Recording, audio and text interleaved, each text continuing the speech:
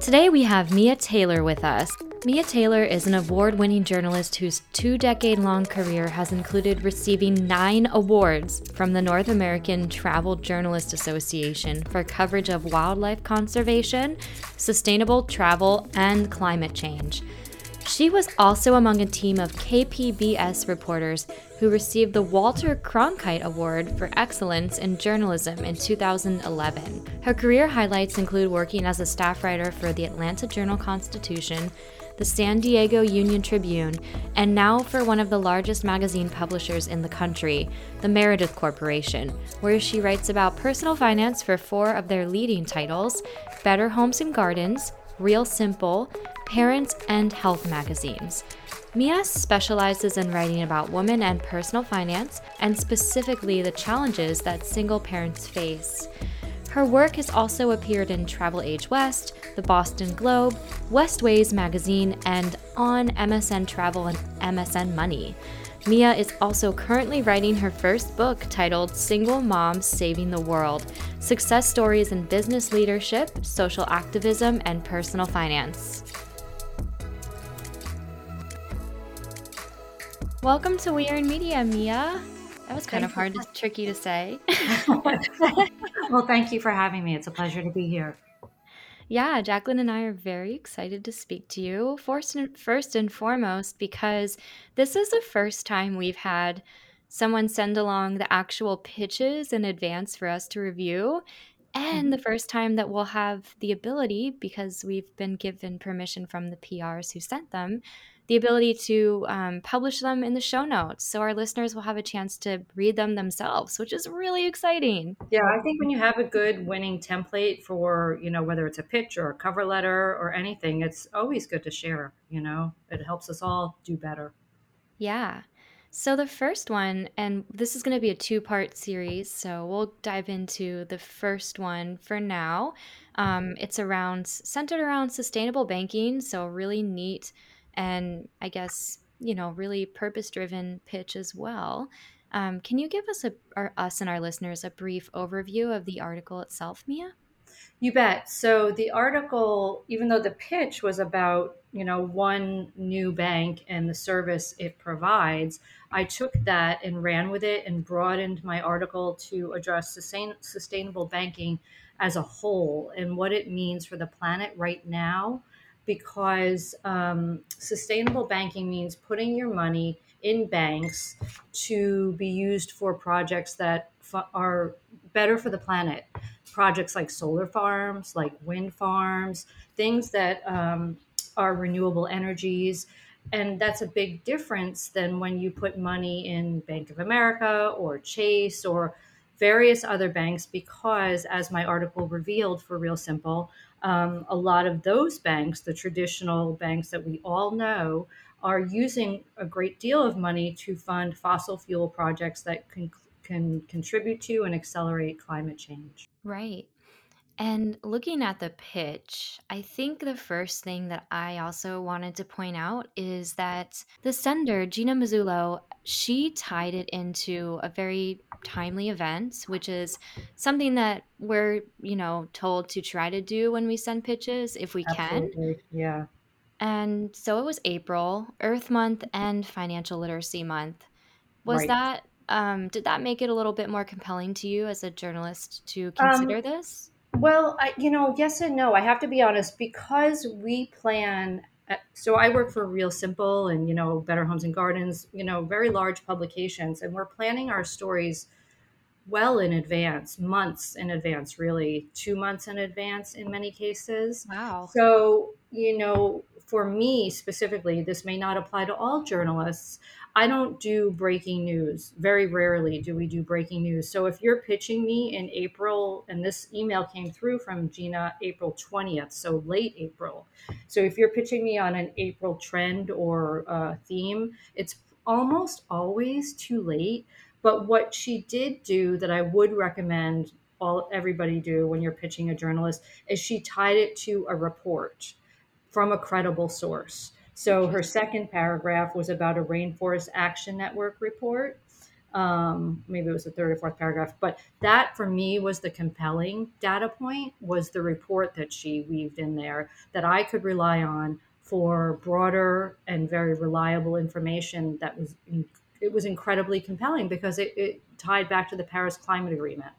So, yes, for other journalists, the monthly themes of financial literacy and Earth Month might have been great if she had sent it to me 2 months in advance, you know. So, what was more compelling was just that she really tapped into an issue that is so very important in the world right now. Yes, that was my next question. So you beat me to it. I Yeah. really, really, really love that she mentioned that straight away too in the pitch itself. It's actually the third sentence where she links to this external study. Yeah. And um, yeah, it's from a .org. So can we just kind of focus on what makes a study look reputable in your eyes? You bet. And it's a really good question and a very important point to go over because I am very critical about sort of where data is coming from and whether I'm willing to use it in um, publications like Better Homes and Gardens and Real Simple, which are legendary publications, and our readers rely on us for reputable research. So, nonprofit organizations that have been around for years and years and years, I will use data from them and reports from them. They have to have a well established track record of doing thorough research that's vetted, or government organizations to some degree. Their research I'll use, but I'm a little skeptical of all government organizations. But in general, a government report is helpful. The Pew Center is great. Think tanks are great. Those sorts of things. What I'm probably not going to want is some SEO companies report that is merely designed to get clicks to their website. I really frown upon those. And I get a lot of those, I have to be honest, these small, very small companies that are just wanting to get on our map and on our radar. And so they'll do some quick hit study or survey and then ask us to link back to their site where they posted this survey. So really, you have to look at your report critically and ask yourself, as the PR person, how long has this organization been around, and do they have a history of providing reliable data and thoroughly vetted data? That makes sense. I think that's actually giving me a really good idea. We should have a whole list of almost based on the industry that you're in, studies Hmm. that come out annually and when they come out. If I Yeah, had the time, that would be such a good idea. But anywho, Yeah, definitely. well, you can um, also get on their email lists too. Even if you don't create that calendar to remind yourself, you can sign up for the latest releases from various organizations. oh, I didn't realize that most organizations had an email list. That sounds really silly, Yeah, a but lot of them do. I mean, not all of them, of course, but there are, because I, as a journalist, get on those lists. I want to know when yeah, new data is released. that's such a good idea. I love that. Um, Kind of looking back at the pitch, she does name drop her clients, which Hmm. is called Ando. I hope I'm saying that right. You are, yep. Okay. And she name drops them kind of like the third paragraph in, Hmm. gives a very brief, succinct summary of what they're all about, links to Ando as well, the main homepage, Hmm. links to, um, let's see, an impact center within the Ando app, Yes. how users can see how their money is being used by visiting Hmm. this place called the Impact Center. Very cool. But Hmm. kind of skipping down, she does give more information on Ando in the fourth paragraph. But what I find really, really, really interesting is that to help give the founder and CEO some credit and I guess credibility and allude to his ability to speak on camera and be interviewed. Hmm. Or she links to an interview with him on cheddar.com Hmm. where he's on camera and doing a great job. I think that was really smart. I was expecting to click through to his LinkedIn page to see more about, him and his background, but it Yeah, leads right to Cheddar, this interview on cheddar.com. right. Which is, I think that was, for us, of course, we don't do video interviews, But I will say this, that if you can show me that your source has already been quoted in the Washington Post, the New York Times, USA Today, reputable publications, that's really helpful, because I'm going to know a lot of things by that one little nugget, which is that this person is savvy enough to speak to the media and understand the kind of information that we're looking for, and that this person was reputable enough that my fellow publications were willing to interview them, which gives her source even more credibility. Exactly. And I don't know, I feel like sometimes as a PR, we're a bit scared to link to other pieces of coverage Hmm. that our client has been mentioned in. But in this Oh, instance, okay. it actually really worked out well. Yeah, I Um, mean, I would just say on that front, just be selective about which pieces you link to for your client. And I would pick the most stellar, of course. I wouldn't bombard the journalist you're pitching with a laundry list of 10 other interviews, but the best two, the best three at most, because it does give me a sense of who I'm going to maybe talk to and whether they're going to be the kind of source that will work for my publication. Yeah, we've gotten mixed bags. I've always thought including a media spot is a no-brainer, but we've received word from other people that they don't understand why. But I feel like I'm glad to hear that we're onto something. So thank you. Yeah, I don't know who told you not to. I certainly wouldn't find it offensive. I think, I put out Harrows periodically when I can't Yeah, find a source. And so the Harrows that I generally respond to will often have links to, here's where this person has also been quoted, so that I know that they're a legitimate source. source that other respectable publications have found valuable. So I don't, think it's a bad thing in any way to include that, but I may be different than other journalists that you've No, I interviewed. think this is good. No, I don't think you are. I mean, you are unique, but you know what I'm saying. Yeah. Yeah. I think what you're saying makes a lot of sense. Right. Good. kind of going back just really quickly to the subject line, which I completely skipped over. What caught your eye about the subject line? It's funny because you had that question in your list of questions you sent me earlier. And I went back and I looked at this particular pitch to see what about the subject line caught my eye. And really, this particular subject line was not compelling.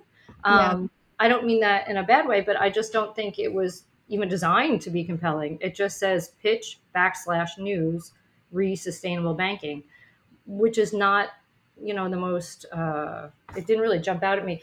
But the words sustainable banking right now are a big deal in the Mhm. world in general. So that's why I kept reading, not because it was an incredibly well crafted subject line in this case, but because this person, and it's another really important point that I hope we talk about, but this person clearly knew what issues mattered to me as a writer and what issues I had probably written about in the past or touched upon in the past. So maybe she knew she didn't have to go much further than that with me, because it's an issue that is near and dear to my heart and something I write about regularly. So it wasn't an incredibly compelling subject line. I had to, and I wouldn't encourage that. In general, I would put some effort into your subject line unless you already have a great relationship with that journalist and them really well and know what they write about really well. Ooh, that was one of my other questions. Did you have a relationship with her? Because sometimes, like you said, that helps, right? You're gonna see their Right. name and be like, okay, we've worked together on fantastic stories in the Yeah. past. What do they have for me now? But exactly, yeah, and that was my other hunch, is that she knew what topics you care most about and what Yeah. you're constantly, keeping your readers updated on Yeah. too. So, Yeah. I didn't know Gina at all before this, or if I did, she wasn't somebody I had worked with on a story before. So I think she must have done her homework. And I have to be honest, that is my biggest pet peeve, is when I get totally irrelevant pitches. I mean, just the other day, my colleagues and I were joking around on Slack because I write for the finance desk for Meredith Corporation. And somebody had sent me a pitch about the 5 biggest sources of anxiety for your pets. And I thought, this person doesn't know me at all, and they did not take the time to Google. But that happens every day. I mean, it's just, it's so easy to go on Muck Rack and or just Google, my bio on any of the publications I write for and see that I'm on the finance desk, and I generally write about the intersectionality of finance and life. So if there is one huge takeaway I would give anyone listening, it is know who you're pitching. And I'm sure that this has been said over and over and over again throughout your series by a million journalists. But if you don't take that time, I just click delete, delete, delete, delete if the subject line generally is totally irrelevant or, has nothing to do with what I write about. Mm-hmm. Let's kind of help our listeners get inside your head a little bit more. Where do you get your news from? You bet. I am a news junkie, which is probably, why I went into this job in the first place. But, so in the morning, I subscribe to the Washington Post and the New York Times, and I get emails from them every morning, of course, with their headlines. And so those are my two primary sources first thing in the morning. But then I'm all over the map right after I look at those two emails. I'll look at Yahoo News and their, sort of Yahoo homepage. I look at MSN News, Apple News. I jump all over because I don't only want to be reading the sort of largest voices or the most mainstream voices. I want to see what's sort of welling up from the ground and the smaller stories and the lesser read publications, what they're bringing to the conversation. So I'm all over, and I think that's important. I think you need to do that to understand what's relevant. Right. Do you ever look at Reddit just out of curiosity? No, never. I don't think ever in my life have I looked at Reddit. I hear stories that reference Reddit and I read stories that reference Reddit, but I personally have never gone to Reddit. Right. Sometimes I get my news on Instagram. There's Okay. more and more news headlines there, Wow. or people posting about issues there that will trigger me to research what they're posting about. Influencers who will be talking about. In my case, I follow a lot of people who post on Instagram about living a plastic-free lifestyle or oceans and the impact we're having on oceans. And I follow a lot of nonprofits on Instagram. So that's another place where I will get story ideas or news tips. Ooh, that's a new one. Yeah. I like I that. love that. It's really Yeah. cool. So it sounds like you follow certain accounts. Do you Mhm. ever look up, I don't know, hashtags through Instagram for I top don't story really, ideas? because I take the time to follow people and organizations. Right. And I only have so much time in a day because I am on deadline 5 days a week for my job. So I have to really be quick and concise about what I'm doing. So I will just scroll through my feed and see what the influencers are posting about, or organizations are posting about that I follow, and get ideas from that. That's cool. That's interesting. That's a new one for real. Yeah, I'm I mean, I would excited to share encourage that. being on Instagram and posting about issues that are important to you because we're all looking at Instagram these days. What about TikTok? Just real fast. Are you Oh, on TikTok yet? no. I mean, I've written about TikTok and TikTok, developing this new way to create a TikTok resume. And I understand the importance of the influencers and their voices on TikTok. But for me, it's just not my favorite medium. I prefer Instagram over TikTok. Yeah. I'm wary of getting sucked into the TikTok world, so I Exactly. can't. Exactly. Yeah. Okay. Jackie, is there any other questions you had about sustainable banking? Or Mia, anything else you wanted to point out about the sustainable banking article pitch? No, I think what she did really good in this pitch was that, yes, she represented a specific client, and that specific client was Ando. But she layered her pitch in a bunch of other news. And Ando was, like the third paragraph down. So it wasn't just a blatant, can you write about Ando?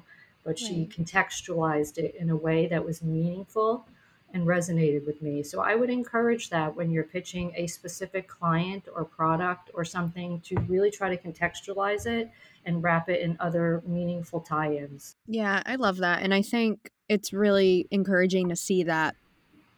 I love the Mhm. strategy of incorporating an external study from a reputable source Yeah. as one of the pieces to wrap your story around. So Yeah. I think Yeah. that's great. Absolutely. Why? Yeah, I think that's like a really good lesson for, like you mentioned, a lot of these smaller companies you see trying to leverage data, and maybe they try hard and maybe methodology isn't too bad, but let's say it really is just like a survey on polefish or something, something that anyone Right. can replicate. um, Maybe try not, like, don't try to be something you're not. Maybe research isn't your strong suit, but maybe you have an expert in-house that you can leverage, and you can take that external data and still use it to your advantage. And like you Yeah. said, it helps you out because you have elements to an actual story. Story, right? I mean, try to think like the journalist, right? Because we're probably never going to just write about a product or a service without some data and some other compelling reason why we should quote that expert that you're pitching. And I think for PR people everywhere, the thing is to really be on top of the news, because then you can really tap into the zeitgeist and what is being talked about right now. And then you can think about your clients and how they fit within that context, rather than just thinking about your clients first and how can I pitch my client. Like if you're on top of the news and the issues impacting the planet, and you have passion about some of those things, and your clients do too, and you can connect all of that and craft a compelling pitch that's about more than just your client, then that's going to resonate a little bit more, I think. Yes, and that's a really good reminder about reading the news. And Yeah. you get yours from Instagram. You mentioned a couple of outlets that are good: New York Yeah. Times, I think Washington Washington Post. Post. Yep. Yep. Yeah. And signing up for email lists of, Hmm. especially of the organizations that put out these really important Yes. studies, so that you can Absolutely. provide the commentary as they come out. So it's Yeah. even timelier. Cool. Yeah. I mean, being timely is key, of course. Yeah. And then you, like you had mentioned, it's kind of, so the story, did it not come out for 2 months since you guys planned 2 months in advance? Is that Let's see. So yeah, she pitched in April 20th, and we published the story May 28th. okay? So like a Uh, month later. yeah, and that was because I took some time to interview other sources and experts and do my research, because I'm rarely going to just write a PR fluff piece about one client. Yeah, I definitely. mean, unless it's one really compelling client. And I have done some product stories about just a new product, but this was a deeper and more compelling issue that really required more voices and commentary. Yeah. So one final question before we move on to the next, because it has me thinking. Hmm. PRs need to be on top of breaking news, but at the same time, Real Simple and some of the other Meredith web properties don't necessarily, like, for instance, with your beat, you're not covering breaking news. Where do Yeah. you fit in the media landscape in that regard? Is it that you're just doing deeper dives of timely topics, or what? Like, do you know what I'm Well, we do. asking? Yeah, I do. We do a little of both. I mean, there are certainly are. I don't want to say that across the entire Meredith Of course, yeah. Corporation clubs they don't do breaking news. Many of them do breaking news, Yeah, because especially like CNN is part of it, right? Isn't CNN uh, Meredith? Or is gosh, I'm embarrassed. I don't know if they are part of ours. I hadn't heard that, well, but don't be embarrassed. Meredith is so huge. Like, dude, right? I mean, maybe they are. I don't know.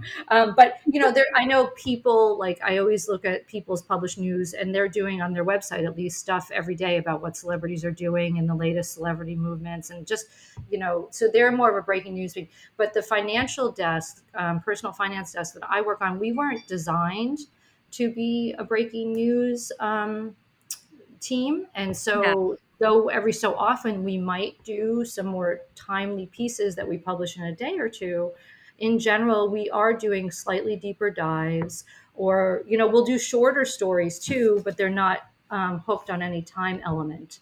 So, even if not every story is 2,000 words or 1,000 words, the 800 word pieces, they're not breaking news pieces. They're just topics that don't require as much coverage in terms of content. But it Makes really sense. depends on the publication and the reporter within the organization in terms of who does breaking news and who doesn't, and that really gets back to know who you're pitching.